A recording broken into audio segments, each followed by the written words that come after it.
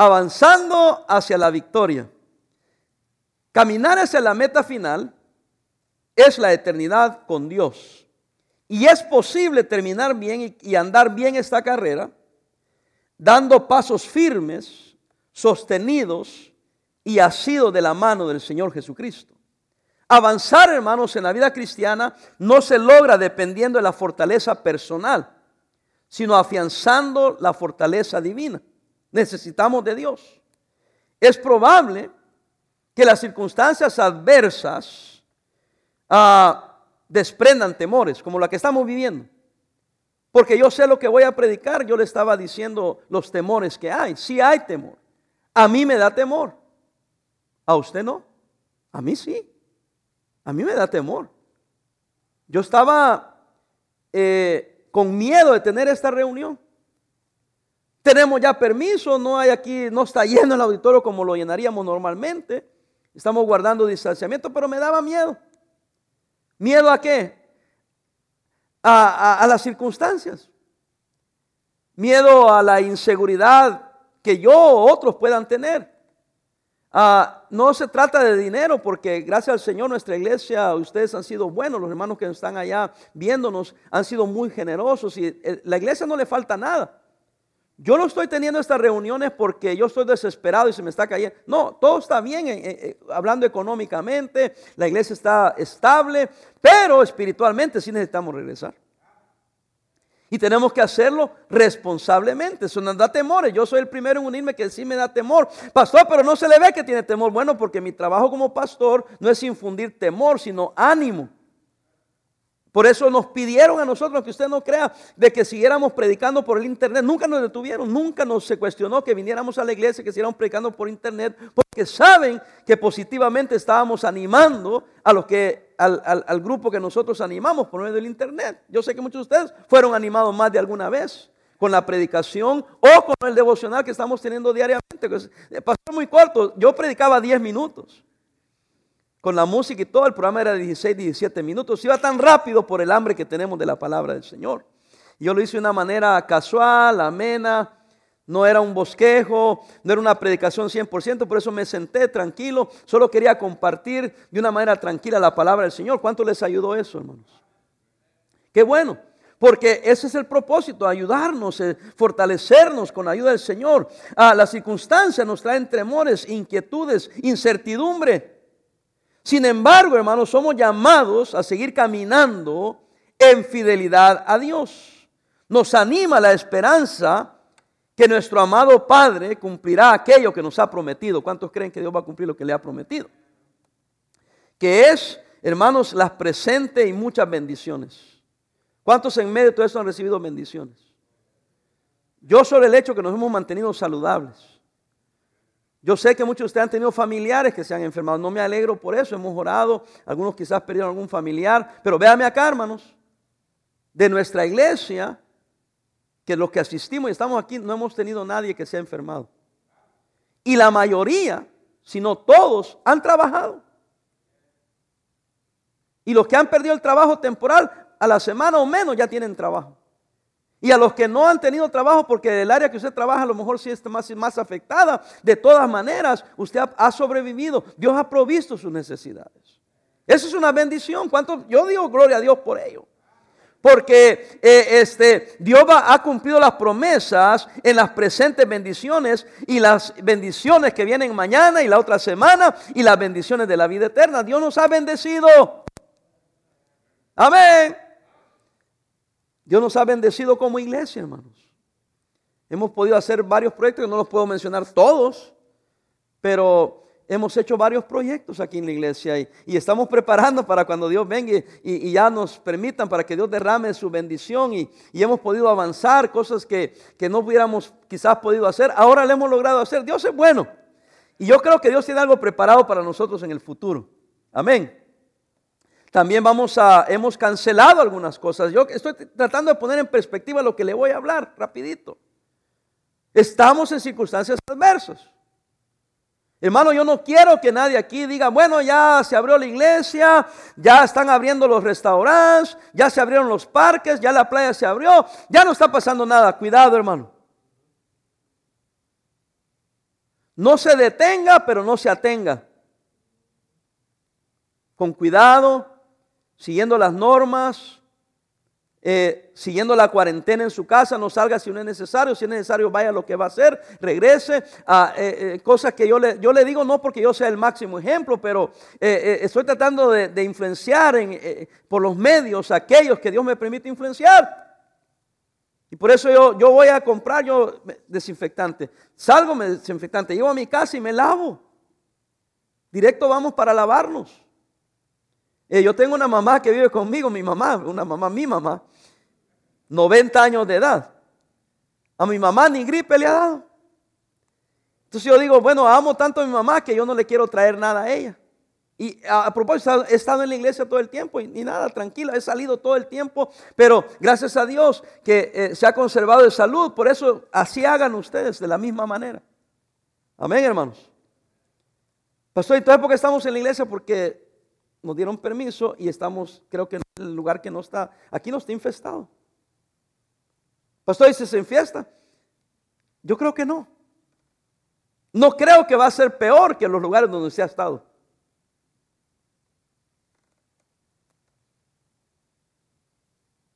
Buenas noches.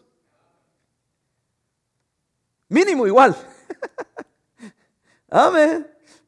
Y yo he estado ahí con gente haciendo línea antes de entrar al mercado. En los primeros días he andado ahí adentro y no está uno, cuando vas a pagar sí estás distanciado, pero cuando andas en los pasillos estás a la par de las personas. Y tú no sabes qué enfermedad puede caer esa persona cuando tocó el producto que tú vas después esperando que se quite para agarrar el producto. Entonces todos hemos estado expuestos, pero le damos gracias a Dios que nos ha cuidado, nos ha guardado. Y yo no creo que Dios nos va a cuidar por 11 semanas y luego vienes a la iglesia para ver el nombre del Señor y te enfermaste. Es una falacia. Ya traías el virus o ya lo agarraste. Eso puede ser, pero puede ser aquí como puede ser en el restaurante, puede ser en el trabajo, puede ser en la tienda, cualquier tienda.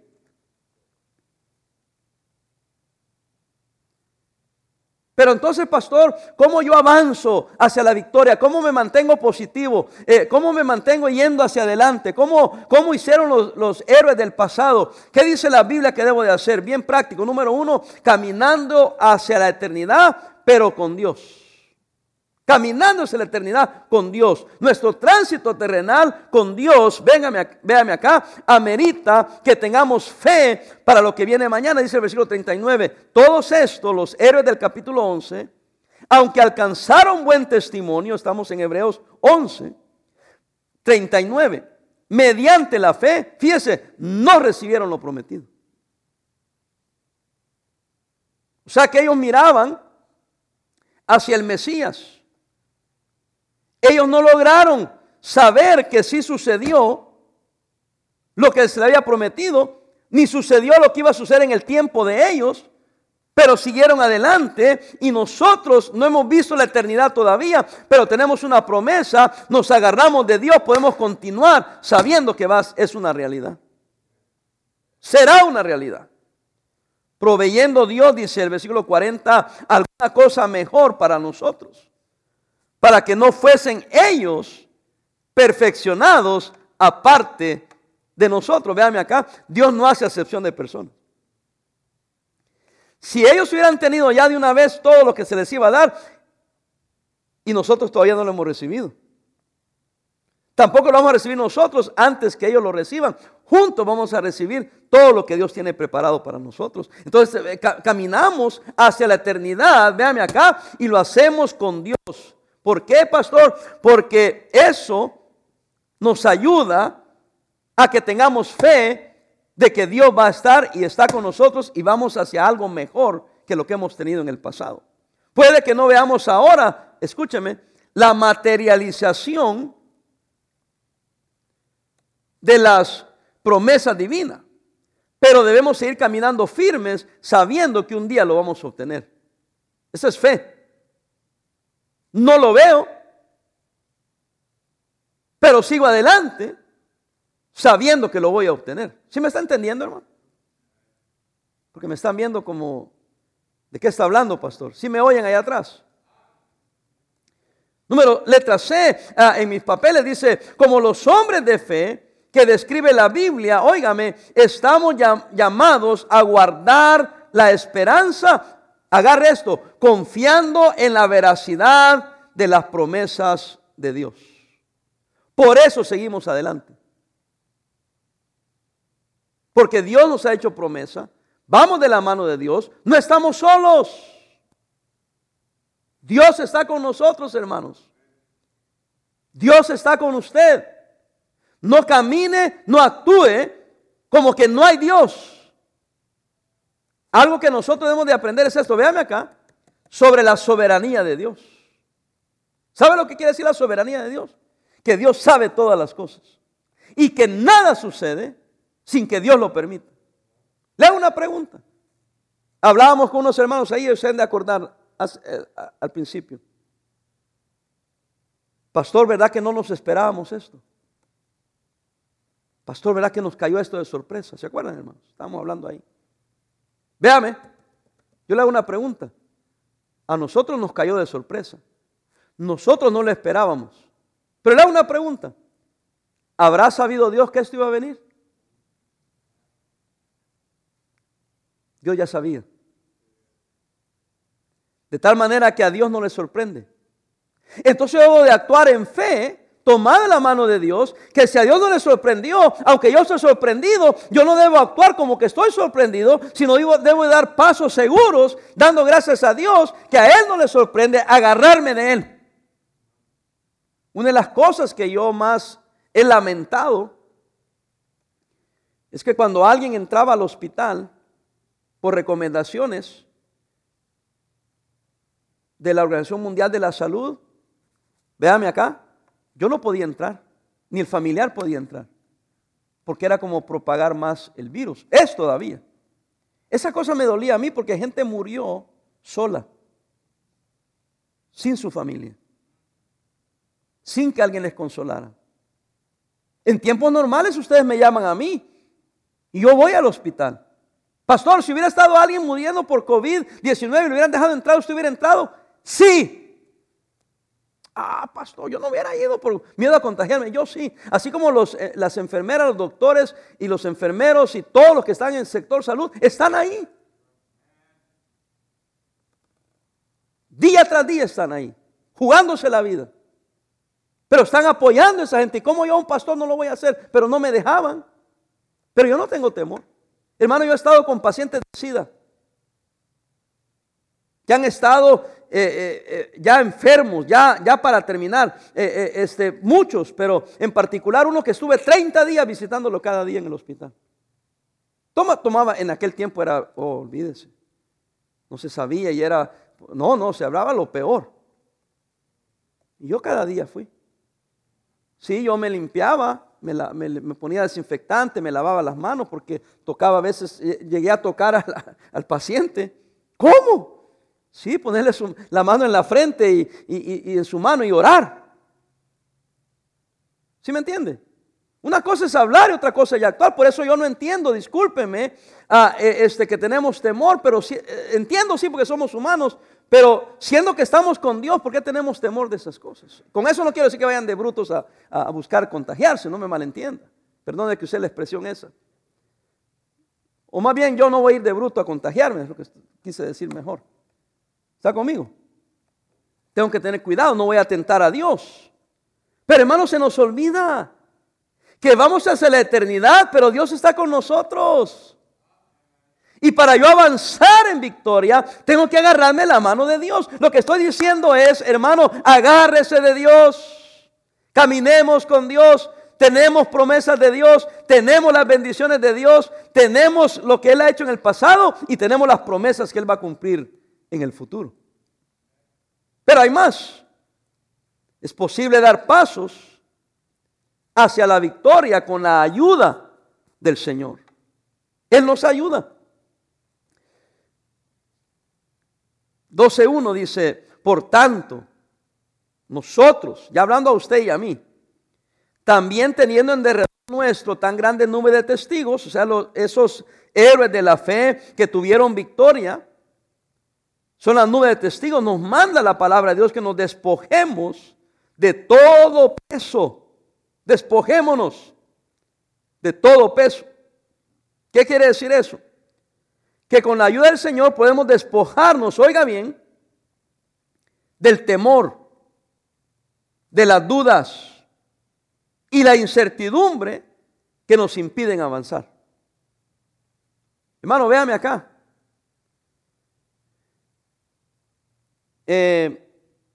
Al principio los pastores, voy a testificarles porque no había podido hablar con ustedes, les hablaba a través de la cámara, posiblemente me han oído algo así, pero los pastores me llamaban, pues, señor pastor, estamos orando por usted, no sé cómo le va a hacer. Ellos sabían que acabamos de comprar el edificio y también sabía los $22,000 que tenemos que pagar cada mes. Pastor, sin culto, sin gente, no sé cómo le va a hacer, pero estamos orando por usted, échele ganas, pastor. Entonces, pero yo quiero avanzar. Hay incertidumbre. Yo no sé quién va a quedar, yo no sé quién va a dar, yo no sé quién va a ser fiel, yo no sé quién va a tomar el teléfono o venir a dejar su ofrenda. Señor, yo voy a agarrarme de ti, voy a confiar en ti, sabiendo, Señor, que con tu ayuda podemos despojarnos del miedo, podemos despojarnos del temor y tú vas a proveer las necesidades. Hermano, déjeme decirle, míreme bien y los que están allá también, véanme aquí, si alguien ha orado por ustedes soy yo.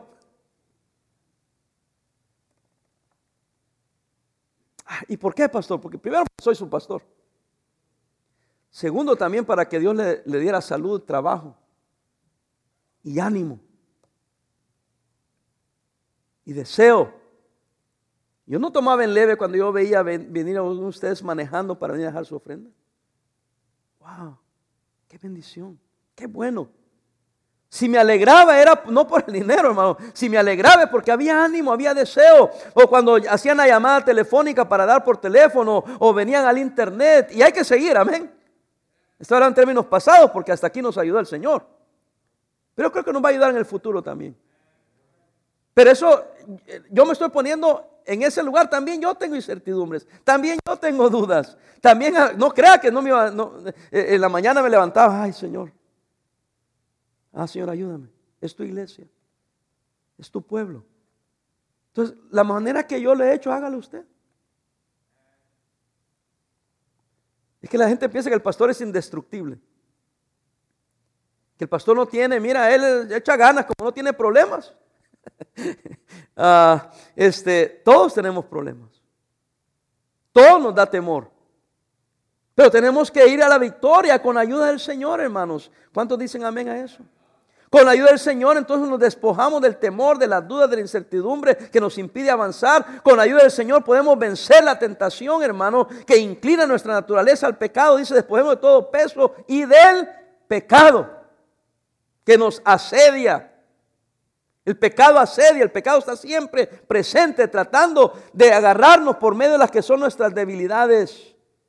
Si usted me ha estado oyendo, usted sabe que yo que les está diciendo, hermano, tengan cuidado, no se descuiden.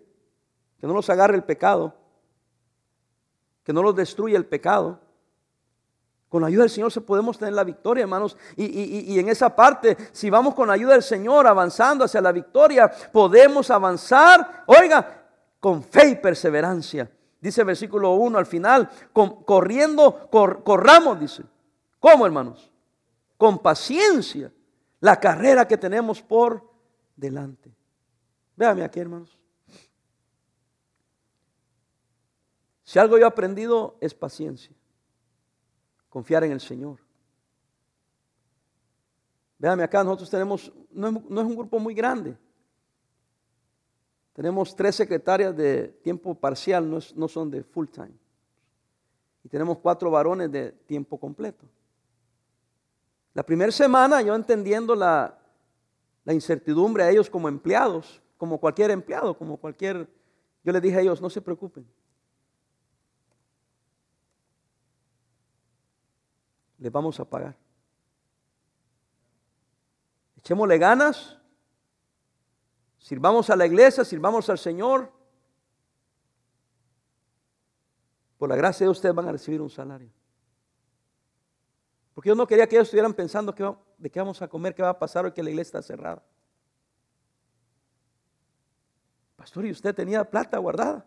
No, por fe. Confiando en el Señor primeramente y confiando en la bondad de ustedes. porque son empleados de la iglesia, de nosotros. ¿Están conmigo, hermanos? Pastor, entonces, es que a veces vemos al de la iglesia y pensamos que él no tiene problemas, hermanos, y el de la iglesia también. Alguien me dijo a mí, usted como tiene una iglesia grande, no va por fe, porque la iglesia le paga. Pero es por fe, porque a nadie obligamos, a nadie, en medio de esta pandemia, que no hemos tenido gente en los cultos, lo que nos ha sostenido es agarrarnos del Señor y tener fe que nos iba a cuidar. ¿Alguien está aquí? Hermano, estoy tratando de que me entienda, de que yo vivo también donde usted vive. También somos humanos. Algunos llegaron a decir que yo era puro cuento, de que la iglesia estaba llena, pero que yo no lo sacaba a la gente, sino que yo aquí predicaba porque me veían predicar con todo. De seguro ahí tiene gente. Alguien llegó a decir, no, me contaron que ahí está lleno, nomás que el pastor no quiere que yo vaya. Yo tuve que sacar la cámara para que les ponga que estaba vacío aquí, hermano. Pero es que mi ánimo no venía de que estuviera lleno, ni ahorita mi ánimo viene del Señor, pero sabiendo que alguien le iba a ayudar, a animarlo a seguir adelante, que no entre el pánico. Porque si nos entra el pánico, ya nos agarró el diablo. Y da miedo. Claro, imagínese una madre soltera con sus bebés, una familia ahí con sus hijos. Claro, va a poder pensar cómo le voy a hacer. Pues agarrarnos del Señor, hermano. Echarle ganas. Es una cosa, tenemos otros latinos que somos chambeadores, amén. Le buscamos de una o de otra, pero que va a haber comida. Y nos adaptamos. ¿Se acuerdan que yo les dije, adáptense? Quizás no va a haber en tu área, pero adáptate. Entra otra, pero búscale. Con la ayuda del Señor vas a poder. Pero estamos a mitad. Ah, pastor, ¿cómo que a mitad? Sí, hermano. Yo lo estaría engañando diciendo, ya estuvo, hermano, esto va para largo. ¿Por qué cree que estoy predicando eso? Ah, ya tengo que terminar. No se asusten que va para largo el mensaje, no va para largo la crisis en la que estamos. Primero Dios, hagamos pronto. Pero lo mismo que nos sostuvo hasta hoy nos va a sostener para salir adelante. Yo estoy orando por los que están en lugares de autoridad, para que nos ayuden y para que tengan sabiduría. Pero ¿sabe por qué estoy orando yo? Yo soy tan ridículo que estoy orando que de repente este coronavirus o el COVID-19 desaparezca. Como obviamente milagrosamente, pero para que me entienda, como por arte de magia. Porque algunos de ustedes ese es el nivel que entienden. Yo estoy orando que Dios haga un milagro. ¿Cuánto cree que Dios puede hacer un milagro? Y de repente ya no hay infectados, ya no hay muertes. Lamentablemente, tristemente, quizás los que ya están en ese proceso, oro yo que no pierdan la vida. Hemos estado orando que sean sanados, que se levanten, que Dios haga un milagro. Pero yo estoy orando que sí Dios lo quite así. Eso no va a suceder. Ahí está el problema.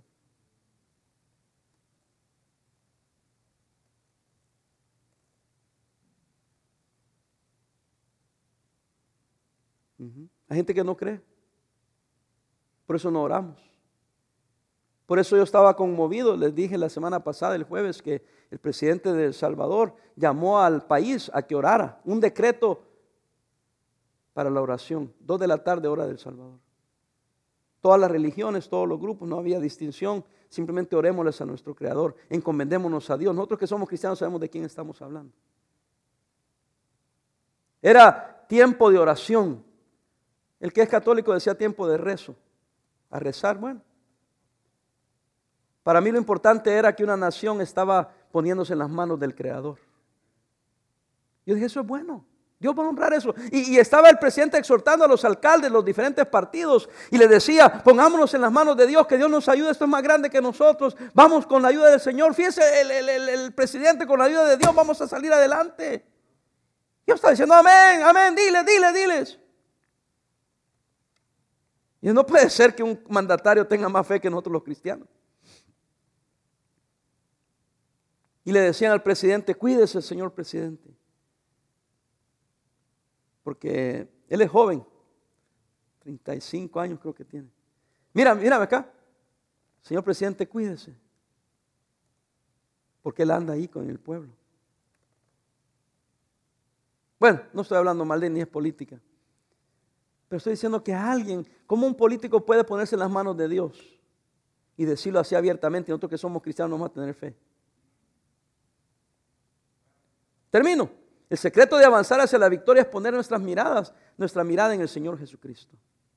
Dice así, puesto los ojos en Jesús, dice el versículo 2, Hebreos 12:2, el autor y consumador de la fe, el cual por el gozo puesto delante de él sufrió la cruz, menospreciando el oprobio, y se sentó a la diestra del trono de Dios.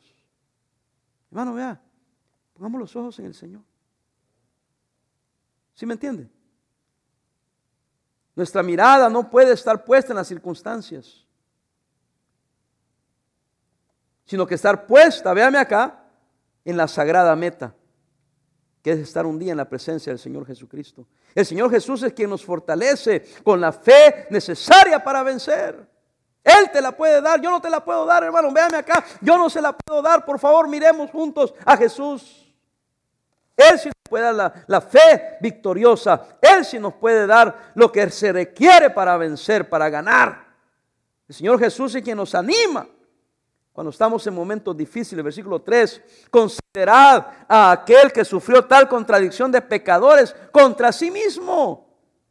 Tienen que leer los que están aquí. Yo sé que tienen el tapaboca ahí, pero léalo conmigo. Para que vuestro ánimo no se canse hasta desmayar.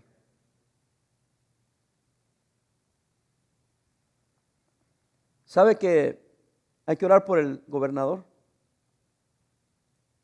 Gavin Newsom. Yo no sé usted, pero yo lo veo cansado. Es que no es de menos casi 65 days. Quizás desde antes, pero 70 días de estar preocupado. ¿Qué va a pasar? Su semblante se ve cansado. Su voz se oye cansada. ¿Qué estoy diciendo? Que todos pasamos momentos difíciles.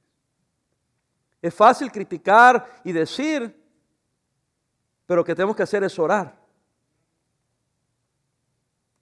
Y no oramos, pero si usted ha estado conmigo, sabe que hemos orado por todos los que están en eminencia. Yo he orado en este orden: gobernador de California, supervisores del condado de Los Ángeles, y oramos hasta por el alcalde de Los Ángeles. ¿Por qué tiene que ver? Es que nuestro alcalde, Robert García, seguía lo que hacía Garcetti. Entonces hay que orar por Garcetti para que Robert García también haga lo correcto, y también por todos que están en el departamento de salud de la ciudad de Los Ángeles, del condado de Los Ángeles. Yo oraba por eso, hermano. Aunque no lo crean, también he orado por el presidente Donald Trump. Algunos de ustedes tienen más odio a Trump que fe en Dios, que Dios puede ayudarnos a vencer. Qué feo, qué horrible. ¿Cómo puede tener ese resentimiento y amargura? Y eso puede ser cualquier otra cosa. Puede ser una situación de trabajo, de enfermedad, con una persona, con un político. Yo no voy a caer en eso, hermano. Yo voy a orar mejor. Dije una mala palabra, ¿no? Pero yo lo he notado eso. Digo, wow, ¿cómo? ¿Qué no ven la situación? Y hermano, mire, muchos de ustedes se han llenado de un montón de basura en su mente, de conspiraciones. Yo también las he visto y las he oído, pero le voy a dar la clave. Yo no soy de los que se tragan todo el Kool-Aid. Yo puedo leer algo contrario a lo que nosotros creemos, lo leo, lo asimilo, lo aprendo, pero no me va a cambiar mi convicción. Yo oigo algo, veo un video, lo oigo, qué bueno, qué interesante, podría estar sucediendo, a lo mejor sí, pero no me quita los ojos de Jesús. ¿Cuántas veces le dije yo al principio? Ponga los ojos en el Señor, no importa lo que esté pasando en secreto, no importa, los ojos de Dios, todo está a su vista. Y además yo creo que Dios va a cuidar a su pueblo en medio de cualquier situación que esté sucediendo, que usted y yo ni cuenta nos damos. Yo les conté como en el año 1980, cuando yo llegué a los Estados Unidos, dicen que aquí había una depresión, una recesión. No depresión, pero recesión económica. Yo ni cuenta me di. Yo estaba feliz de salir de una guerra civil en El Salvador. Vine a Estados Unidos, estaba en Gringolandia. Ahora voy a la escuela, estoy aprendiendo inglés. Estoy comiendo Big Macs. Fui salvo. Empecé a servir al Señor. Conocí a mi esposa cuando era una chamaquita de 18 años. Yo también estaba chavo, 20 años. Y a mí que me importaba que el mundo se cayera. Hasta hoy que ya soy grande me doy cuenta que yo sabía que Ronald Reagan era el presidente. Y que le agarró una tremenda recesión económica, pero para mí no, para mí era felicidad, ni cuenta me di, hermano. Me vine a darme cuenta como 35 años después. Y dije, entonces es como yo percibo las cosas. Si no me doy cuenta, solo confío en Dios y sigo adelante. Pero si me pongo a poner las circunstancias, ¿se acuerdan cuando andaba el pánico que va a quedar Donald Trump y nos va a sacar a todos los hispanos? Y que le decía, tranquilo, man, relax. Cuando ya vayas con las esposas, pues ya sí, ya te saco. Yo bromeaba con eso para darle ánimo, no para ser sarcástico para ustedes o burlarme. No, era para que no se paniquearan. Y al final del día, no han pasado las riots sí. Muchos están habiendo, hay que orar por esa situación. Qué triste, pero bueno, es otro tema. Pero mire, no ha pasado. Pero no estoy haciendo la barba a Trump. Es que presidentes van, presidentes vienen. Tiempos difíciles vienen y se van. Tiempos buenos vienen y se van. Me están viendo feo. Estoy tratando de animarles. Si yo me enfoco en la circunstancia, Dios mío, voy a hacer una bola de nervios. Decía mi pastor, estoy más nervioso que una taza de café. A mí con el café me tranquiliza. Algunas personas el café lo acelera. Cuando yo estoy acelerado, mi esposa me da una taza de café y yo...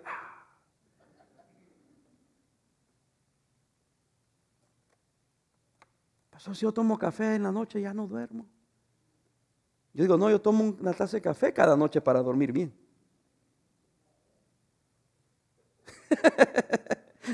Tengo otro por ahí loco como yo, ¿verdad? No, hermano, es todo como vean las cosas, amén. Pongamos nuestra mirada en el Señor. Termino. Los cristianos estamos llamados a caminar en victoria con la ayuda del Señor Jesucristo. Él nos guía, nos ayuda, nos fortalece para seguir adelante. Véanme acá. Por encima de las circunstancias. Cuando llegue el desánimo, Él nos anima. Si nos asalta la incertidumbre, nos llena de seguridad. Si el cansancio toca nuestra puerta, Él nos fortalece. Usted puede dar pasos firmes hacia la victoria caminando de la mano del Señor.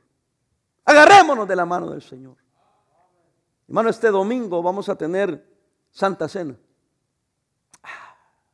Santa Cena, ¿cómo le va a hacer, pastor? 2 servicios, uno a las 10 de la mañana, uno a la 1 de la tarde. Y en cada servicio, al final vamos a dar una Santa Cena. ¿Y por qué, pastor Parada? Porque vamos a recordar al Señor Jesucristo.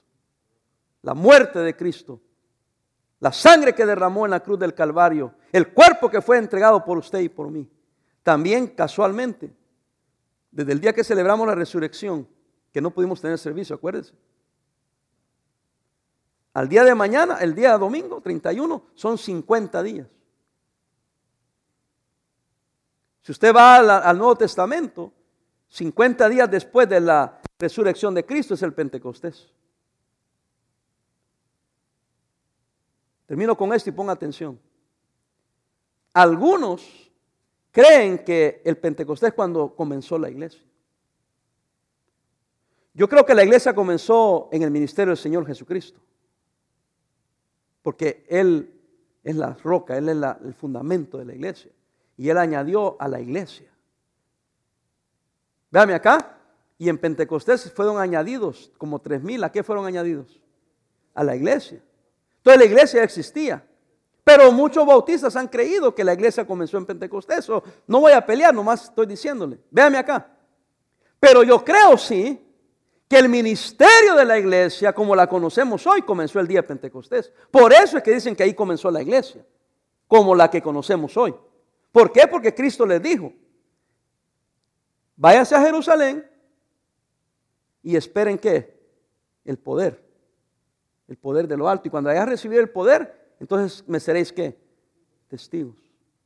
Entonces sí comenzó el ministerio de la iglesia el día de Pentecostés. Entonces qué lindo. Si el domingo nos reunimos, el día de Pentecostés, celebramos la Santa Cena y glorificamos el nombre de Cristo en la reapertura de la iglesia, hermanos. Hemos sido criticados, de una vez le digo, porque algunos sectores han dicho: ¿por qué cerraron? No debieron de haber cerrado. Pero hermano, yo no le voy a dar ni un milímetro al Satanás. La iglesia no se cerró. No, yo vine todos los días. Es más, yo he predicado más que en otro tiempo. Me invitaron a un montón de conferencias por internet, virtuales. La otra semana la conferencia de Montecito va a ser virtual, 2 semanas. La conferencia en Chicago con el pastor Fernández va a ser virtual. Y todos los días he estado enseñando porciones de la palabra del Señor. Entonces la iglesia no está cerrada. Es que hay un mal entendimiento cuál es la iglesia. Hermano, yo les he enseñado fielmente: la iglesia somos nosotros. Y donde 2 o 3 están reunidos en su nombre, Él está ahí con ellos. Ahora, este es un edificio hermoso que Dios nos dio para albergar a la iglesia. Pero la iglesia somos nosotros. Y nosotros no estamos cerrados, estamos inactivos, obviamente. Pero la iglesia ha seguido. Pero ya es tiempo que la iglesia regrese a la comunión. Ya es tiempo que la iglesia regrese a su ministerio, que es predicación de la palabra del Señor. Véame acá. Porque por eso dice: quédense ahorita en Jerusalén. Y el día de Pentecostés recibieron el poder. Y el mismo día de Pentecostés 3,000 fueron salvos, 3,000 fueron bautizados y 3,000 fueron añadidos a la iglesia. Simbólicamente el domingo va a ser de celebración. Hermanos que me están viendo allá, yo sé que querían estar acá. Y mi deseo, mi corazón era: sí, vénganse, hermanos. Pero el domingo, 10 de la mañana, según su apellido, a la K. Y de la L a la Z. Los Z. A la 1 de la tarde. Pastor, yo quiero ir temprano. Venga a la hora que le decimos, porque hay que guardar distanciamiento. Es que yo no estoy de acuerdo con eso, que le pongan a uno un tapaboca. Tampoco yo. Pero así es la manera que se va a hacer. Es que no estoy de acuerdo que estén tomando temperatura. ¿Y por qué? Es un privilegio ahorita abrir. Y la otra, que nos arriesguemos que nos cierren la iglesia, hermano. El abogado dijo: mira, si ustedes van a reunirse, reúnanse, dice, pero lo van a ganar en corte, porque tienen derecho constitucional a reunirse. Pero posiblemente te la cierren por un tiempo y va a tomar 2 años para ganar el caso. Y yo dije: no, mejor nos guardamos, disfrutamos el tiempo de vacación. ¿Cuál? Mejor nos guardamos, pagamos el precio que hay que pagar y no voy a hacer arrebatamiento. Nos cierran el edificio, ganamos el caso dentro de 2 años y todos los demás reuniéndose y nosotros solo viéndolos por andar de mensos. Mejor me espero. Y por eso que yo quiero hacer como lo estamos haciendo hoy. No es que tengamos una actitud derrotada. Yo no me siento derrotado, yo me siento como campeón. Porque a través de las pruebas el Señor ha estado con nosotros y ahorita viene lo mejor. Hermanos, si yo anunciara, ¿sabe qué? Vengan todos, usted véngase el domingo a las 11 de la mañana como sea. Hermano, aquí no vamos a caber. Hay gente que está esperando que abramos las puertas. Esto fue como secretito aquí. No le cuenten a nadie. Pero ya tenemos permiso. No me siento mal. Estamos en distanciamiento, no hay más de lo que nos han pedido. Óigame. Pero ya era tiempo. Y es un comienzo. Vamos a ir pasitos, pero siempre hacia adelante. Vaya y anime a su familia, vaya y anime a sus amigos. No los haga sentir mal. Dígale, vamos hermano, echémosle ganas. Todo está bien. No azotó Margarito. No azotó al hermano Mario. Es que al principio nos habían puesto que íbamos a caminar por la calle así apartándonos de los muertos. Un solo muerto es una tragedia. Y se supone que andamos por los 100,000. Pero acuérdense que al principio hablaban de millones. Entonces nosotros todos teníamos miedo. Pero con la ayuda del Señor hemos ido saliendo poco a poco. He sabido de personas que se han enfermado y han salido victoriosas. ¿Sí me entienden? Y eso nos va dando confianza. Así que vamos siempre para adelante, agarrados del Señor. Siempre para adelante, con la ayuda del Señor. Siempre para adelante, con la mirada puesta en nuestro Señor. Padre, te doy gracias.